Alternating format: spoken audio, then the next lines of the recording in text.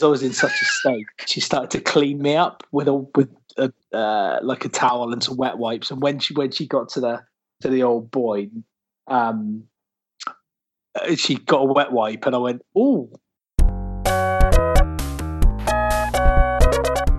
Hello, welcome to the Long Snapper podcast. I think we're the only British NFL podcast that don't mention the Wembley games because they're shit. Pretty much ever. We just ignore it. They may as well be taking place in the US. You know, my team could be coming here this week, and we wouldn't even mention it. I am Adam, and tonight joined by Craig, Doug, and Russ. Hello, everybody. Good evening. Bonjour. No. It's a mixture of responses. I assume we're all good. Just to kick us off, as usual, a quiz. I may have put a teaser out there about university challenge based quiz. Regardless of anyone's university status, it's just essentially a quiz along the same rules. So you'll get starter for 10, and you'll buzz in. If you get the question correct, you'll get 10 points and the chance to get 3 bonuses for 5 each. If you buzz in and get it wrong, you'll get 5 points. 5 points taken away. If you're not familiar with it, it will be university. A slightly weird way of scoring that you won't understand, but it doesn't matter. Let's start. Your first starter for 10. How many points did the Oakland Raiders score in their game at Wembley last weekend? Dougie. Craig. Dougie was in first. They scored none points. Incorrect. Craig. You get 5 taken off. Craig? 3. 3 is correct for 10 points. So you will get a chance to we have 3 more questions for 5 points each. That is literally the best thing about that fucking game. Sorry, I got it went weird there. 3 questions, 5 points each. I've lost the answers to these 3 questions on my notes, so hopefully I can remember them. Firstly, who got 62 yards and 2 receiving touchdowns for the Bengals against the Steelers? Any idea? No idea. That was Tyler Boyd. Next, who scored the Bears' only rushing touchdown against the Dolphins? Craig. It's still you, anyway. Oh, oh, sorry. Always the same.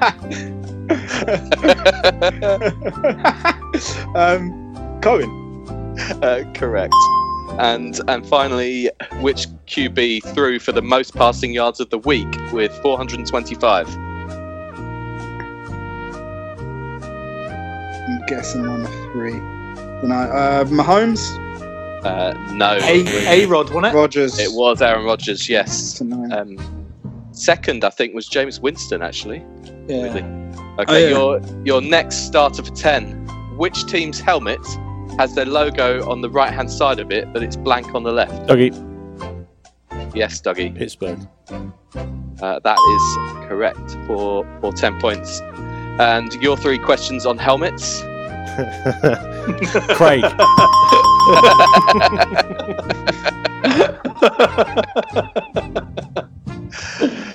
Oh, that was low-hanging fruit, wasn't it? It absolutely was meant to be. Firstly, which team has the only predominantly yellow helmet? Green Bay. Correct. Which team changed the colour of their helmet from red to white in 2011? Have to hurry here. Buffalo. Correct. It's in there. And finally, which team changed the colour of their helmet from white to dark blue this year? Tennessee. Correct again. Takes you up to 20. Your next starter for 10 is simply, can you identify this voice?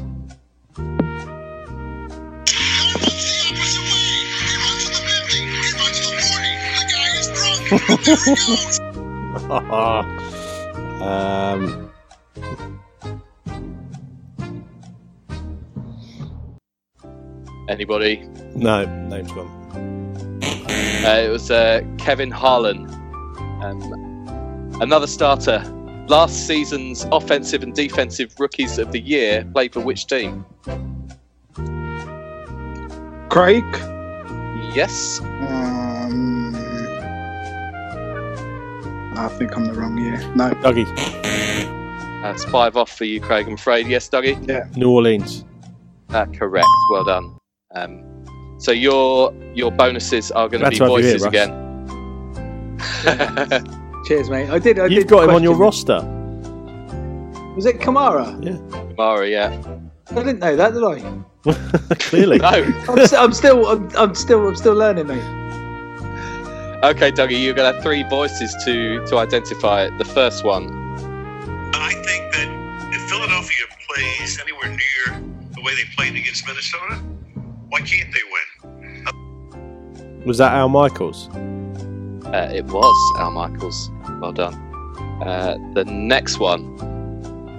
Here we are indeed, down to 2 survivors. And I talk about survivors, I guess that's what I feel like. I've been here since last Tuesday. No idea. That's the late, great Pat Summerall. Oh, And finally, Big stuff in week 5 was the injuries that occurred. Let's start with Shannon Sharp. New York Giants. very incorrect. That was Kevin Cadle. Oh my god. Shannon Sharp just who- came straight into my brain, that's all. Weird, Go with isn't your it? gut, man. Okay, and next starter for 10. Which city hosted the 2015 and 2016 NFL drafts, the first time since 1964? Yes, Chicago. correct. Takes you up to 45 points. Can I be beaten? And you... Well, it depends when the gong goes. 3 questions on the 2016 NFL draft. Which team did the LA Rams trade with to move up and go and get Jared Goff? Arizona? Come on. No, it was the Tennessee Titans. Who had the first overall pick originally. Which player was picked 3rd overall after Goff and Wentz were taken off the board? Was it the Cleveland defensive lineman? I'm going to get more like Paxman. Come on! The Cleveland D lineman. What's his face? No. No? No. It was Joey Bosa. And who was the next quarterback taken? Deshaun Watson? No. Was it Paxton Lynch? It was, but you said just... I didn't finish that name. Well, no. Yeah, I'm Paxman. Deal with it. Okay. Paxman Lynch. Hey, banter. Next Thought it off for starter, it might well be the last one. Which is the only NFL team who play in the state of Missouri? Russ. Dougie was first. Let Russ have it. Yeah, I No. agree. I agree. No, Come on, no. Russ. The state of Missouri. Ah, fuck. I only said my name, so I would. And it was only after Duggan said his. Who plays in Missouri? That's in the South, right? So Oh, Jesus. I have no idea where it is. That's why I did. Missouri's in the South. Yeah, it's in the- You know, it's obviously is it? Yeah, Oh, fuck knows then. I don't know, mate. it's My- somewhere in the AFC West. and that helps me out. Mate, I don't know what divisions these teams are in. Kansas. I don't even know what I'm doing here, mate. I heard Kansas. Well done, Russ. 10 points there. That's bullshit. You're gonna like this. You've got three questions. Which is the most southerly NFL team? New Orleans. No, it's Miami. Yeah, of course. Which, Yeah, from Florida, mate. Fucking idiot. which is the most easterly NFL team? Easterly. Oh, fuck. There's going to be one above New York somewhere, isn't there? Like, I don't know. Buffalo? No. No, it's the New England Patriots. And finally, which is the most westerly NFL team? Westerly. Seattle? Yes, there we Yeah. go. I knew Seattle was on the west coast, and I knew it was like up high for Canada. So Did you hear the gong there? That'll be it. Dougie, you are streets ahead. Russ was on 15, Craig in the end on 10, but Dougie 45 points. You are this week's winner. Thanks, guys. Means a lot. Does it? Well, Russ also didn't answer that question, but fine. It sounded like Russ to me. Yeah. It'll sound like Russ in the edit. This is dangerous ground if we start messing with the quiz in the edit. Okay, let's get into some NFL. It's what we love. It's what we do. Ridiculous game. Let's start with Foxborough. Those Kansas City Chiefs that we just talked about finally have a defeat to the evil organisation, which you sort of saw coming, but I didn't see the game being quite as ridiculous as it was. What do we think of that? It's just another instance of defense being the last thing anyone cares about when it comes to making rules in the NFL. There wasn't much defense on show, was there? No, I mean, I think the only way they can make defense any less important is to start taking players off the field. If a defense is too good, they'll just If you get 3 stops in a row, you have to take a player off, just to make it fair on the offense. Yeah, it's weird this when the NFL, 90% of games seem to be like this, or maybe not as extreme as this. Yet I follow a team whose games are the exact opposite every week. So it's very strange where you have just a completely different sort of dynamic. Where you're watching teams that you don't expect to get a first down, and then you watch another game and you can't see a way the defense are going to stop them. Mahomes, both sides. Mahomes is getting a pass at the moment as well. He's making some. He's having one of those seasons where a bit like when Nick Foles has his first season as an Eagle, everything he did turned to gold, didn't it? And I think he went something like 35 touchdowns, no interceptions. If you look back at a few of those Mahomes throws, they're really risky. They're finding their target, but on another day they get picked off. But he seems to get a pass. Like, I think if someone like Mayfield or Darnold made some of the throws that he's making, they'd be getting picked apart for it. But it seems like because he's a new thing, isn't he? Is this year's Deshaun Watson? Can't do any wrong. Yeah, and in fact, it's 5-1 though. No, I understand that, and that's probably why he's getting a pass. But there was a couple of throws where it was like, I he did throw 2 interceptions actually. Yeah, I understand in that game. He's being confident and that he's moving the offense, and I'm not taking that away from him. Far from it. What I'm saying is that he seems to not be able to do anything wrong. He's getting passes where others maybe don't. Yeah, I think it's the first time I remember Kansas City having exciting, athletic, aggressive players. Like, I'm trying to think the last Jamal Charles. True, Jamal Charles and Bo maybe was the last the first season of Dwayne Bowe. Receiver. Yeah, but what I mean, over the Dwayne Bowe. What about Kelsey? Yeah, I think Kelsey's going to get good, but it's a perfect time now, isn't it? Kelsey's obviously had a couple of good years, but I think yes, you can accept defenses and the defensive game it has definitely changed, and so we're seeing players be able to do this stuff offensively that maybe wouldn't have happened previously. But I do think that offense, I don't really ever remember Kansas City being an explosive offense. You watch Tyreek Hill bust open a defense, and that's fun to watch, man. They're exciting, and Kansas must have been the most bland, vanilla team of NFL, but this is far different. I really like him. I like Mahomes. I think that he's, maybe he's had the rough bit of green, but Brett Favre did the same thing. It's exciting. I think it was a really good performance. I don't like the idea of a moral victory, but if it's against the Patriots, take it. I was impressed by the fact that they were behind in the game, and Mahomes just kept coming back.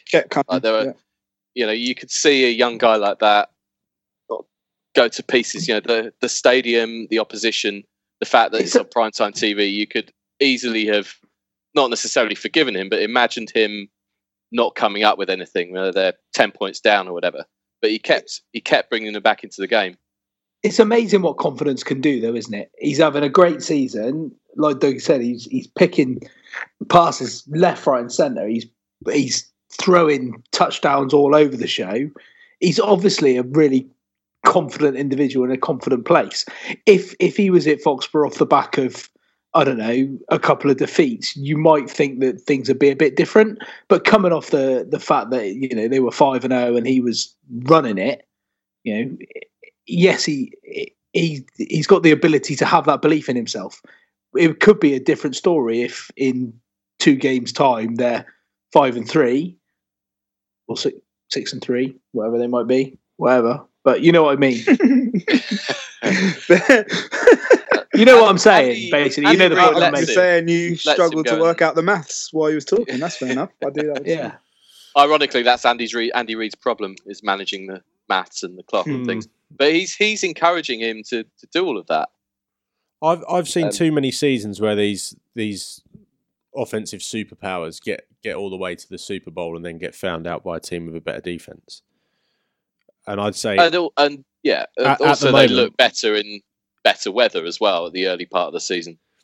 I would say that at the moment, my 2 favourites for the Super Bowl were they to get into the playoffs. This is the tricky bit. Were they to get into the playoffs, then you're looking at Baltimore and Chicago, because they have the defense that can keep them in games. I know Chicago have just been turned over by Miami. It's the regular season. Get to the playoffs, those teams become a different prospect. Seen it so many times with defensive teams that come into the playoffs, get hot on offense at the right time. We've seen that Chicago can play offense. We've seen that they can definitely play defense. We've seen that Baltimore shut out decent teams. They're a solid defense. I would put them up. If Baltimore played Kansas tomorrow, I think Baltimore will come out on top. It's interesting that both of those teams have difficult divisions to get out of. Yeah. And you'd say right now the Ravens are probably 3rd favourite in the AFC I'm not saying either of them no. are locks to get into the playoffs. I'm just saying that if they were in the playoffs, they're the kind of teams that I think would be a threat. Because how many times have we seen the offensive juggernaut of that year gets to the Super Bowl and then gets turned over in the Super Bowl or the championship game? You know? Oh yeah. It happened to the Patriots last year. The Falcons the year before that. Yeah. Yeah. I can absolutely see where you're coming from, and it's the different skills are required right now. I've seen Andy Reid teams start 6-0 and end up 10-6. You know, whether Mahomes has got a bit more than Alex Smith, I don't know. I think he has. I just don't. Yeah, these offensive juggernauts. They're great and they look lovely, but that Kansas defense is so bad. They gave up they gave up 500 yards, man. Okay, well, how about another offensive juggernaut to a certain extent, who are the only team now 6-0 in the NFL, Los Angeles Rams, who do have a defense. I don't see much wrong with this team. I mean, they've not put 60 points past Denver, but they haven't done a lot wrong. Are they the best in the league at the minute? For me, go on, Craig. For me, they are. I think that what you said is, I can see the argument for Chicago. I think Baltimore are too bad on offense, and I worry about that defense. Just in terms of last in the season, I do think even now Suggs is still too much a part of that defense, given his time in the league. But I think Rams are a perfect example of they haven't got a shut you out defense. As good as that defense is, you could go to Chicago and not score a point. I think you're less so with the Rams, but the Rams have got the ability to disrupt your offense, the ability to cause turnovers, the ability to really impact you fulfilling your game plan, even if you manage to move the ball because you get lucky on the back end. But offensively, I don't see any defense, Chicago's included, stopping that Rams offense. There's too many weapons. It's too balanced. And they have, for me, the best player in football in Todd Gurley.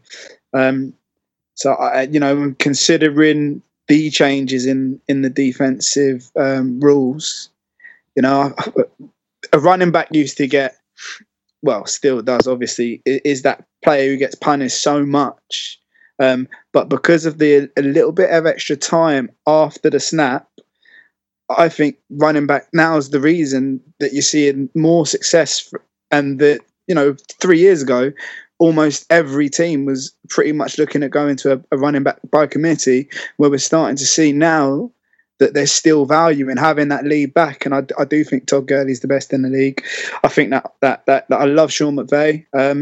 I fancy the Rams. I'm like you said, I find it hard to see what's wrong with that team. Hasn't Gurley played every snap in one or two games that they played?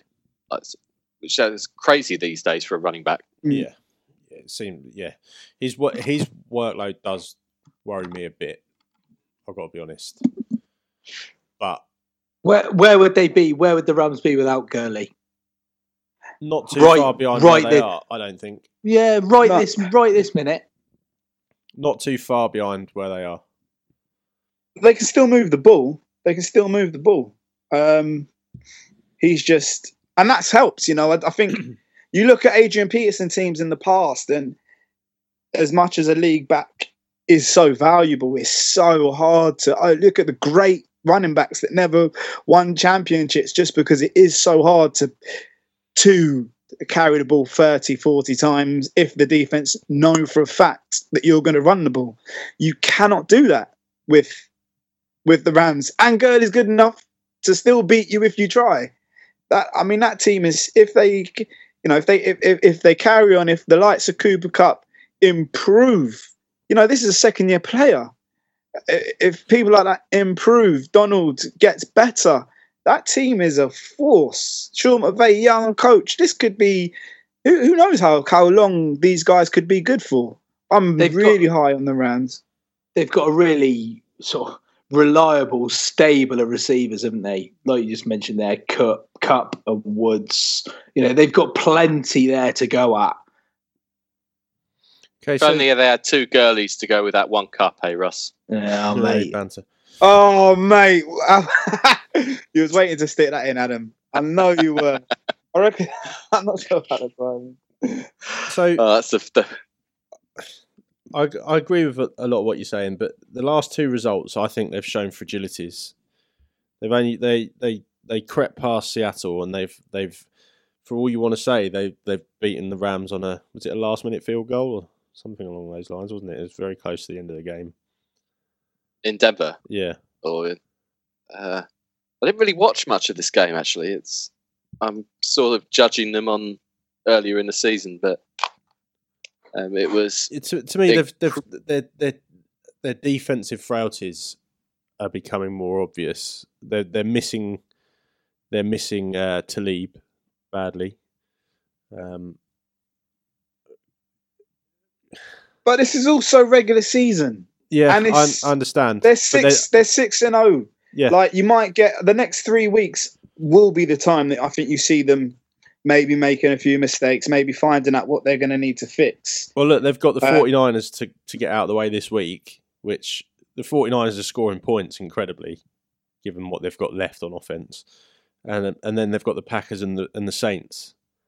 So let's see where they are after those two games. If they're still if they're 9-0 after that, then watch out for the rest of the league. But but ironically though, the Packers and the Saints aren't very good on defense. So but their teams again a case of my points are better. Will score more points than you. Yeah, but that was my point. Is that they're going to be teams that can go toe to toe with them in the scoring, and I would argue that the Saints at least have got a slightly better defense than maybe the Packers. Well, yeah, but they've not shown it this season. Definitely from what we saw, Packers against the 49ers. We've not really seen. The Broncos got to Goff a lot, didn't they? Especially in that sort of fourth quarter, they were really getting pressure on him. It'd be interesting to see. I want to see what he does in the face of a really strong pass rush. Because who's got a really strong pass rush? If you're thinking about the truth at the moment, Chicago and Baltimore. That's it. Well, they've got the Rams. They've got the Bears towards the end of the season. The Bears. I mean, it'll be interesting. The game that will be interesting will be the Rams Chiefs on the 20th of November.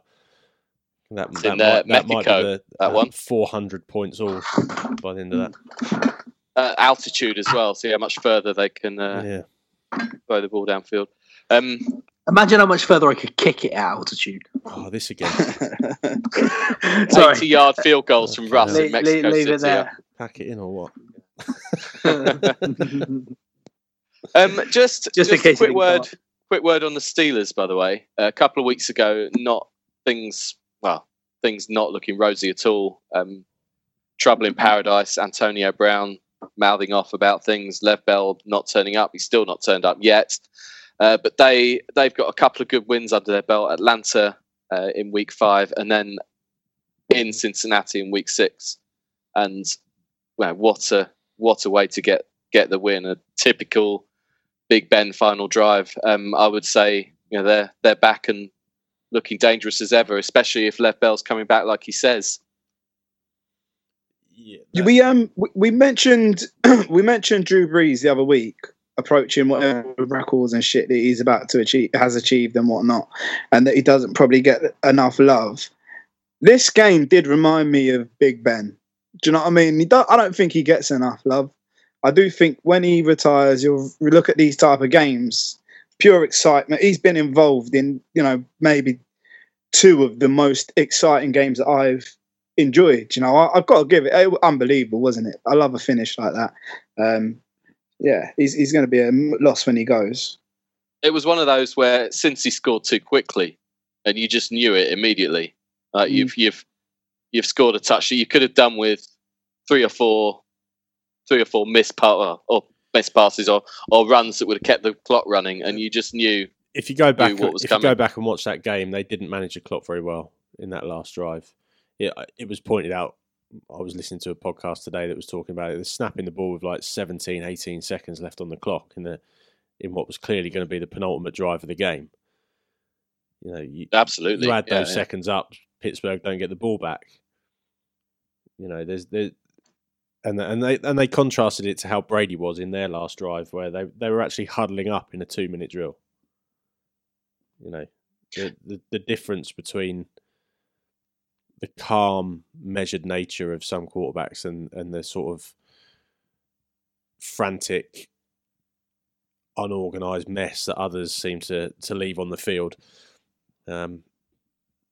You can't imagine Brady leaving that much time on the clock, or even Ben. You can't imagine Roethlisberger leaving that much time on the clock for the opposition to go get the ball back. You would expect them to manage that time better. I totally agree. And Roethlisberger doesn't get any love because he's a fucking dick. I think if he deserves a bit more love, he probably deserves a bit more hate as well. Yeah, you've got to have both. Do you know what, Ben? Retire a few more times. Talk about how much more you're going to retire, because you hardly ever be questionable every week. Yeah, why don't you limp every time you get up? It's like the Johnny Sexton of American football. It's because he's about 6'8" and 500 pounds. Yeah. He already limps every time he moves. The guy's a fucking unit. He is a dick, though. I'm surprised he can move. Yeah, fucking good footballer, but he's a knob. That's why he's really good at raping. Did you see his press conference allegedly? His press conference where he kind of thanked James Conner for his work, and he clearly wasn't meant to. Really? And he got called out. He said, James Conner's had a really good game, which is nice for him in his last game for us. Oh, I don't think he's about to be cut. Yeah, literally. If you're Lev Bell, why would you go back? Because it's clear, like the Steelers are just going to run you into the ground. It's going to be it's going to be like a who's the Dallas guy that they ran like 38 times a game? Murray, yeah. If I was Bell, I would not go, like you've gone so far down the road. You've got nearly halfway through the season. Why go back? It's costing him $500,000 a game, isn't it? That's why. Yeah, but is just about to sign a contract for 15-16 million a year. Yeah, I agree. Like, just he could do his ACL and that'll be it. Do the Earl Thomas and give him the bird as he comes off the field. Yeah, that bird ain't going to get you $18 million though, is it? Yeah, it's true. He'd be even angrier than Earl Thomas. Cleveland, sticking with the AFC North, they've come back down to earth with a bit of a bump, absolutely routed by the Chargers. Is there an issue there? I mean, they've now got talent on their roster. Obviously, the coaching, it still sits there as a bit of a issue. Is that's what's holding them back? You know, should they have more than the wins they've got? My thoughts on the coaching, like, we know that the offensive coordinator there has form for producing exciting offense. We also know that Hugh Jackson's really bad. Now, I wonder how much influence Hugh Jackson has over the offensive scheme at Cleveland, because I don't believe for a minute that the offensive coordinator's name's gone. What's it? Who is it? The ex-Cleveland Pittsburgh guy. Todd Haley. That is not Todd Haley's offense that's out there at the moment. I think he's being leaned on quite heavily and being made to play a cautious game plan, because some of the play calling it's so bizarre. Like, it seems like every week you get into a Cleveland game and it's the fourth quarter and they're trying really hard not to win, and they get the ball back. They run it twice with Hyde up the middle for 3 yards. Then there's a pass that's incomplete and they're punting it away again. It's so conservative, and the players they've got, they're in a position where they may as well just go for it. That, like, why play a conservative game plan when you've won twice in 2 years? Did you see during the Hard Knocks, there was a couple of instances, Hugh Jackson being an absolute fucking tool and talking to the other coaches like they're apprentices. Oh, man's like, when you haven't, like, I'm saying, yeah, I was like, blood, man is a head coach. Who are you talking to? Yeah. So it wouldn't surprise me if there is some disconnect, and Hugh Jackson's got this mad, weird superiority complex. Like, he's so concerned about his position. It wouldn't surprise me, because the play calling has been absolute AIDS. Yeah. And look, the week I wasn't here, there was you had a pop at me about saying Cleveland would get to the Super Bowl this year. They have undoubtedly got the talent on that roster to be competing late in the playoffs. Now, the only thing that is stopping them is coaching. They need to get rid of Hugh Jackson. He just needs to go. It does feel familiar to me, the situation that the Titans had a year ago with Mike Mularkey. Like, you're thinking, this guy is the main reason why this team doesn't look good. Okay, that may look a bit different now, but what they need to happen is to actually have a good season and still sack Hugh Jackson at the end of it. Obviously, the more games they win, the less easy that is. So it's a bit of a, I don't know what you exactly want if you're a Cleveland fan. Where are you as a Browns? What are they? They're 2-3-1 now, right? Yes. So the playoffs are a long shot. Really? What are Baltimore? They're 5-1 or 4-2, aren't they? Something like that. Baltimore 4-2. Yeah, and Cincinnati are 5-1 or 5. The Bengals and Ravens are both 4-2. Okay, and so you're 2 games back. Realistically, you're looking at an uphill road to get into the playoffs. So something has to change with the play calling. Something has got to change. Otherwise, you might as well tank again and get a better draft pick. Yeah, because a 16th pick overall is doing nothing for Cleveland, is it? It's a funny one because they've been so bad for so long, and certainly recently. As a Browns fan, you're probably quite happy that they've got that monkey off their back. They've got a couple of wins. They can actually celebrate and learn how to do that. Weirdly, not going to be that. They could be 5-1 now. The only game realistically that they had no chance of winning was that San Diego one, and that probably says more about San Diego than it does about Cleveland. But the fact remains that their play calling is just absolute dross. I can see if I'm a Browns fan and they go 7-9 and Hugh Jackson goes, I'm pretty happy. Is a successful season for the Browns then to get rid of Hugh Jackson? Yeah, I think that's the bottom line. Yeah. Don't care what we do as long as we get rid of Jackson. And well, the Titans proved last year that you can win a playoff game and sack your head coach. So I can't say with certainty that stops you doing it, but. Yeah, they've obviously got to miss the playoffs to get rid of him, you would think. Which is likely. Craig's talking, but I can't hear him. Craig? Oh.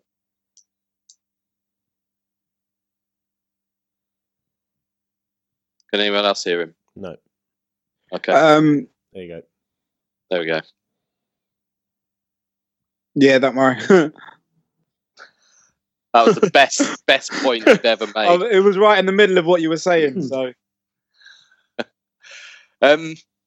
let's move on to another bit of news from today, and Shad Khan's offer to buy Wembley Stadium.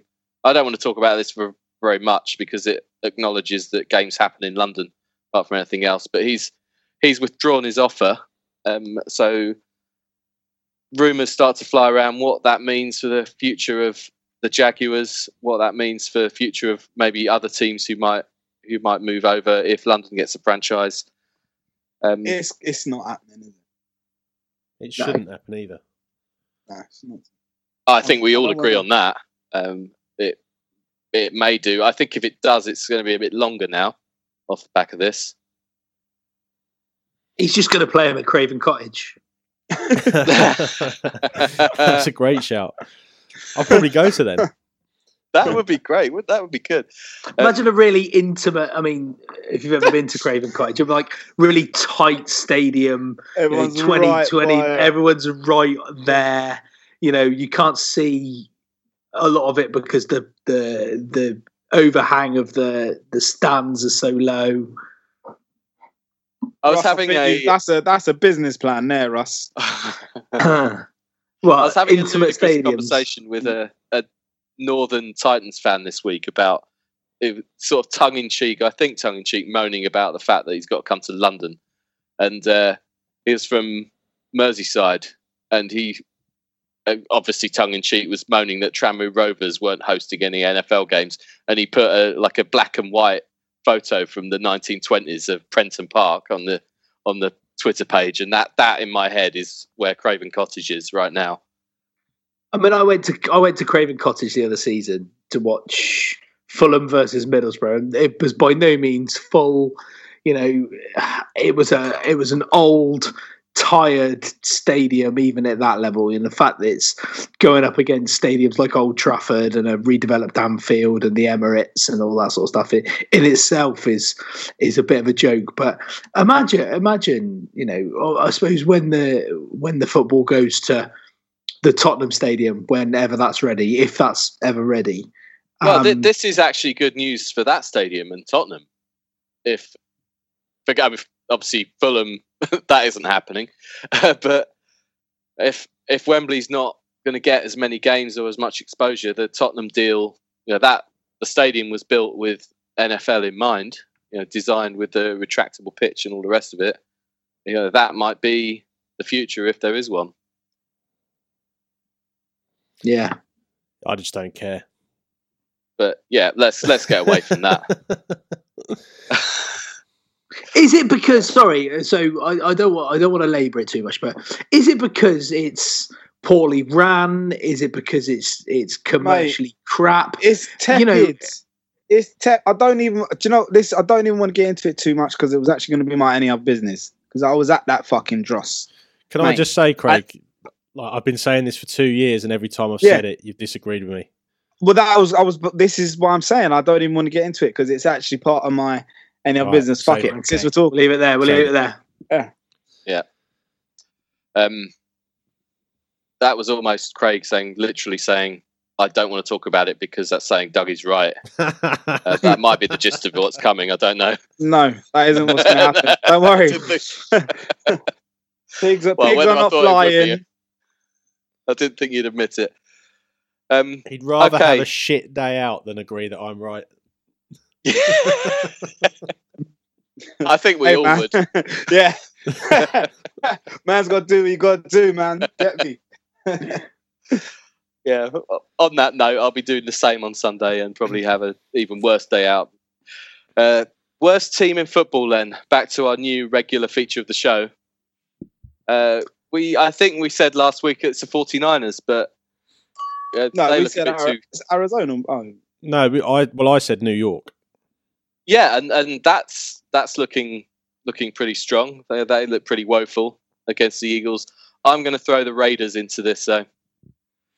As their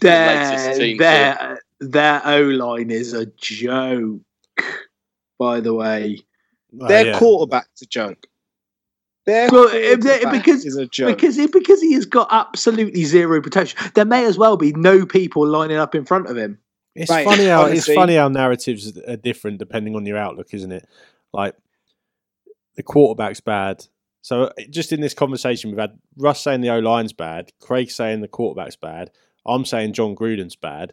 Adam, what's your view on why the Oakland Raiders are bad? Because I'm going with the whole organisation from top to bottom. Go, then. They are the worst. And I was going to say it's all of that. Because I believe, look, you put any NFL quarterback behind a good offensive line and they're serviceable. You put any decent coach with a good quarterback and offensive line, they look like a good coach. You put any offensive line with a great quarterback and a great coach, they look good. You know what I mean? No one Derek Carr has the ability to succeed at the NFL level, but he's not being given the opportunity to do it. I rated Derek Carr earlier in his career. But then he got sacked, 11 times, wasn't it? He got sacked? Agreed. And the thing is... And from what I saw, he had no time on any of those dropbacks. That's a quarter of the plays that they run in the offense the whole day. Part of it may have been the London thing. So I'm not trying to nail him to it. But in terms of his performance, yes, he didn't have a great amount of time, but he couldn't get through his progressions. Like it was odd to watch in real life because on telly sometimes it's hard. Obviously, you can't just watch one player. If you spend time looking at him, give it a second and a half, he's not moved off where he first started looking. He is not going through his progression. He's not going to his second and third option. He's staring one player down and then getting punched in the mouth. But once you've been sacked once or twice, you start to think, my boys aren't really doing a lot here. I need to start making some decisions and I need to be a bit shrewd. It just didn't look like he could do it. There was times, you go back and watch any of the game, the amount of time he had players open in the flat that may have been the second or the third option and he wasn't able to take it. Yes, time wasn't always afforded to him, but he did have time. There was times where he had time and he's holding the ball too long, making poor decisions, not stepping up in the pocket. This is a fairly vociferous critique given the shower of shit that was Sunday at Wembley. But for a basic performance, he was very, very bad. And it definitely made me ask questions of him around how good he is because it looked like basic things he could not do. I think sometimes there can be a vicious circle mid-game where that sort of thing's happening. I also think the only way it's in your head. The only way you can truly appraise it is to watch the All-22 twice and make notes on what every player is doing at every position at every moment. because it's very, it is very easy to say, oh, he's got a player open in the flat, but the flat is typically the fourth or fifth option, isn't it? And if he's getting sacked after 2 seconds, then what chance has he got to get to his fourth option?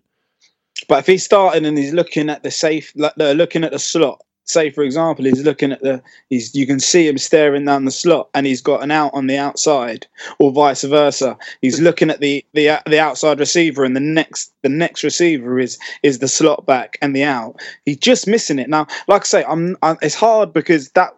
Obviously, when you watch a normal game over the last few weeks, whenever I watch the Raiders, it's impossible to only watch Derek Carr. So this was the first opportunity to just spend time watching him. But honest to God, go and check all 22. I can't be bothered to do that, mate. I'm using it as an example. What I'm saying is, like, you also don't know what the message from the coaching staff is regarding his progressions. Because it could be, get somebody open. It could be that a lot of the passes are all based on timing routes where you don't actually have to look at other players because you're going to hit a player in stride. And if that player never becomes open, is he then holding on to the ball? Which is why Gruden doesn't, Once you've been sacked twice or 3 times and you've only scored 3 points, just play some football, man. Play some football for the fans. You're a fraud. But again, Pro Football Focus, by the way, will do this for you, and they will tell you who's at fault for every sack and which players deserve credit for each play. Yeah, it tells you who's at fault for every sack. But all that does is tell you which defensive lineman beat which offensive lineman. It doesn't tell you that there's no players open on the play. What I was going to say about that was, I don't know about Derek Carr, but in the Titans game, Marcus Mariota was sacked 11 times, which is obscene, especially when they only seem to have about 15 offensive snaps in that game. But PFF only blamed Titans players for, I think it was 5 of the sacks. Well, they were all credited as good defensive play. Yeah. But when you watch it, you're staggered. It just looks terrible. It looks like terrible O-line play, terrible quarterback play, and then you think about it. You know who owns after PFF, reading that. By the way? Yeah. Sorry. You know who owns PFF? No. Daryl Johnson. I did not know that. Interesting. What I'd say about that game is, make your fucking run game work, Tennessee. It was absolutely hosing down with rain. Why are you not running the ball 40 times? Derrick Henry's copping a lot of flack, yet he's not being given the ball. Exactly. I think they only run it about 5 times in that game, didn't they? They barely had possession. They barely. Yeah. I mean, I don't want to get into this. Yeah. Let's look forward in a format that previews every single should we game. Let Russ finish building that wall or drilling or whatever he's doing? Yeah. Go on, lads. Table tennis. Yeah. Sorry, mate. Mid-pod table tennis. That's cool. My microphone's fallen over and ting. I'm just trying to talk in a language you might understand. Nobody understands that. Yeah. Sorry, man. Man's mic fell over. Ridiculous slang West Country bumpkin. Is that the language? Because no, mate. Give me the Google link. It's called the Farmer's Dictionary. Yeah, cheers. There's no urban. The Long Grammar podcast brought to you by the Oxford English Dictionary. Let's preview some games.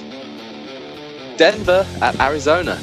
The Cardinals showed a little bit of fight against Minnesota last week. Away win. Tennessee at LA Chargers. It'll be a tough trip out to the West Coast for the Titans. Well, that's what David Carr told us on NFL Network. Houston at Jacksonville. Blake Bortles has never lost back-to-back games at home following a loss to the Cowboys. Expect that innocuous and possibly inaccurate streak to continue. 2 teams that are better than their current records. Both need a win to move above mid-table. Minnesota at New York Jets.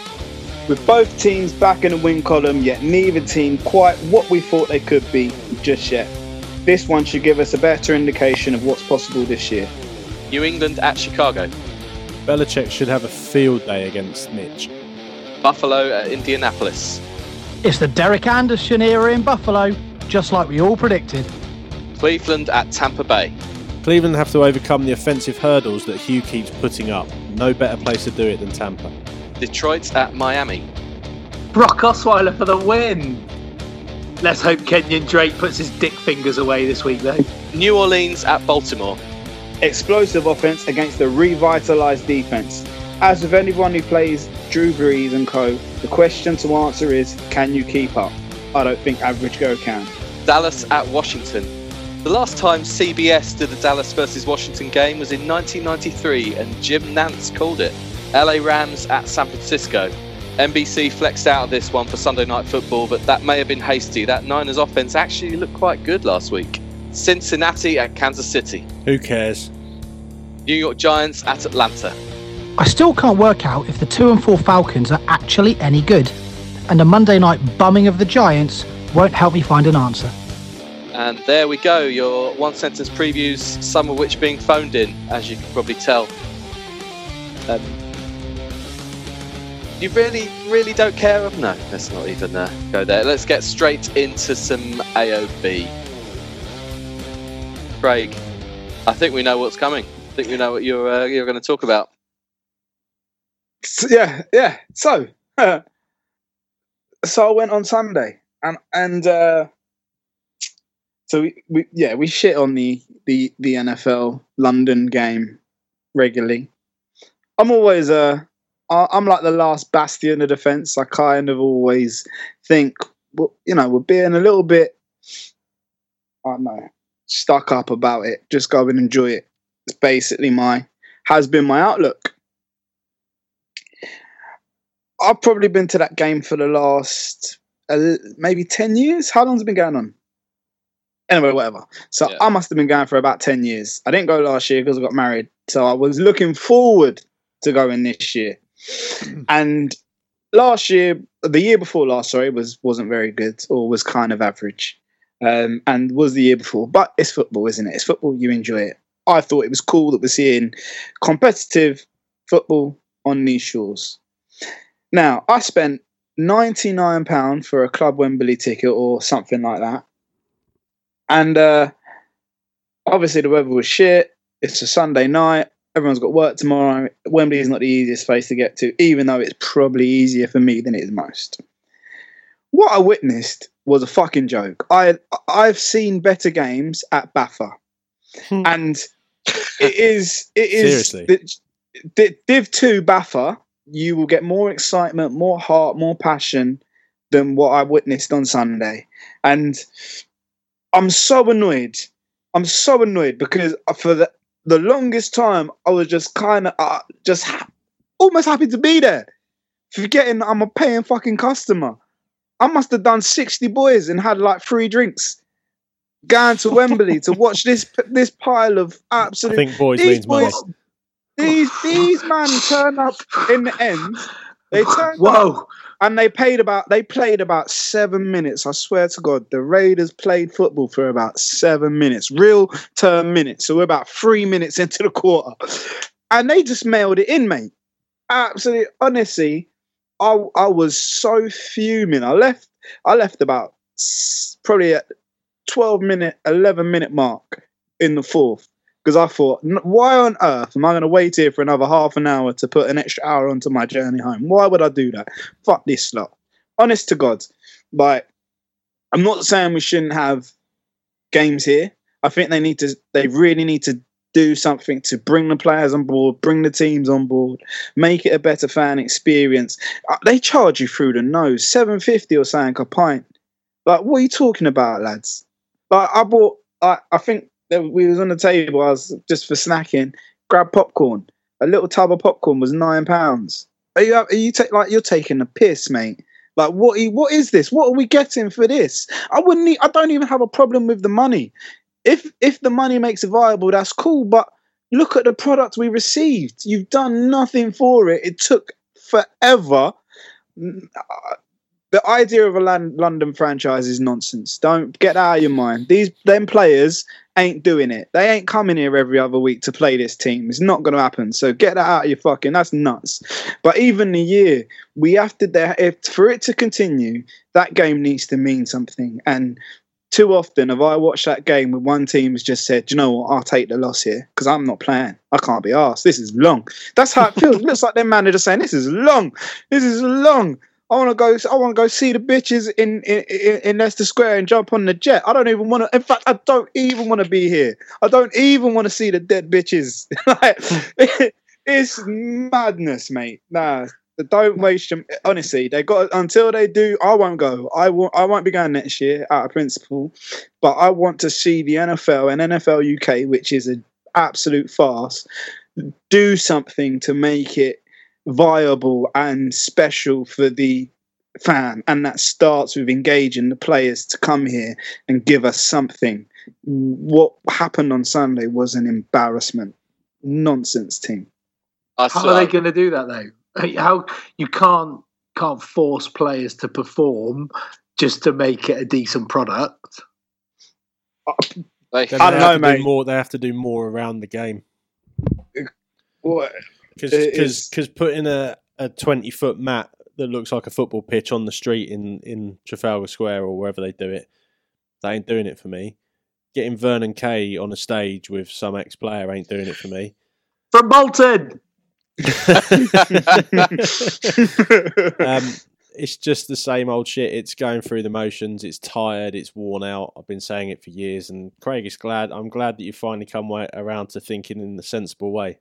You're cynical, bro. I gave it a chance. No, you gave it too much of a chance. I went 8 years. I went 6 years in a row, mate. I've got every program from the first 6 years and every mini helmet from every game of the first 6 years. So don't tell me I didn't give it a chance. That mini helmet.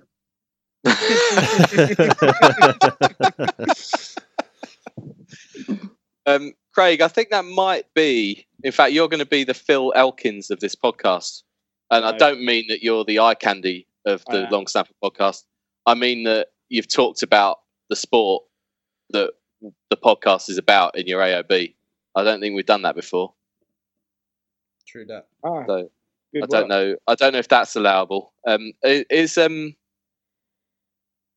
weather-based AOB allowable? No more parking. No more parking. Well, I have a little weather-based AOB. I was going to talk about toilets, but I think we've done that before we came on air. Weather and staging events in weather. Like there's certain things that you don't do. Like you don't have the Open in the middle of winter because it wouldn't work and the course might be frozen. Why on earth, therefore, would you stage a series of one-day internationals and then tests in the middle of monsoon season in Sri Lanka? Because money. Like what?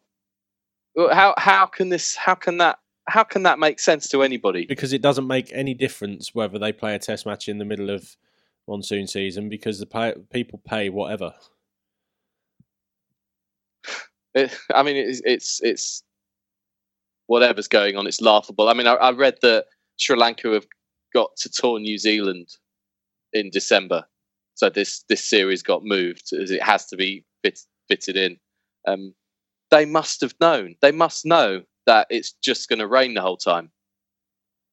Incredibly, we've had two shortened games that have given us results so far, but barely. 21 overs aside this evening. I don't know.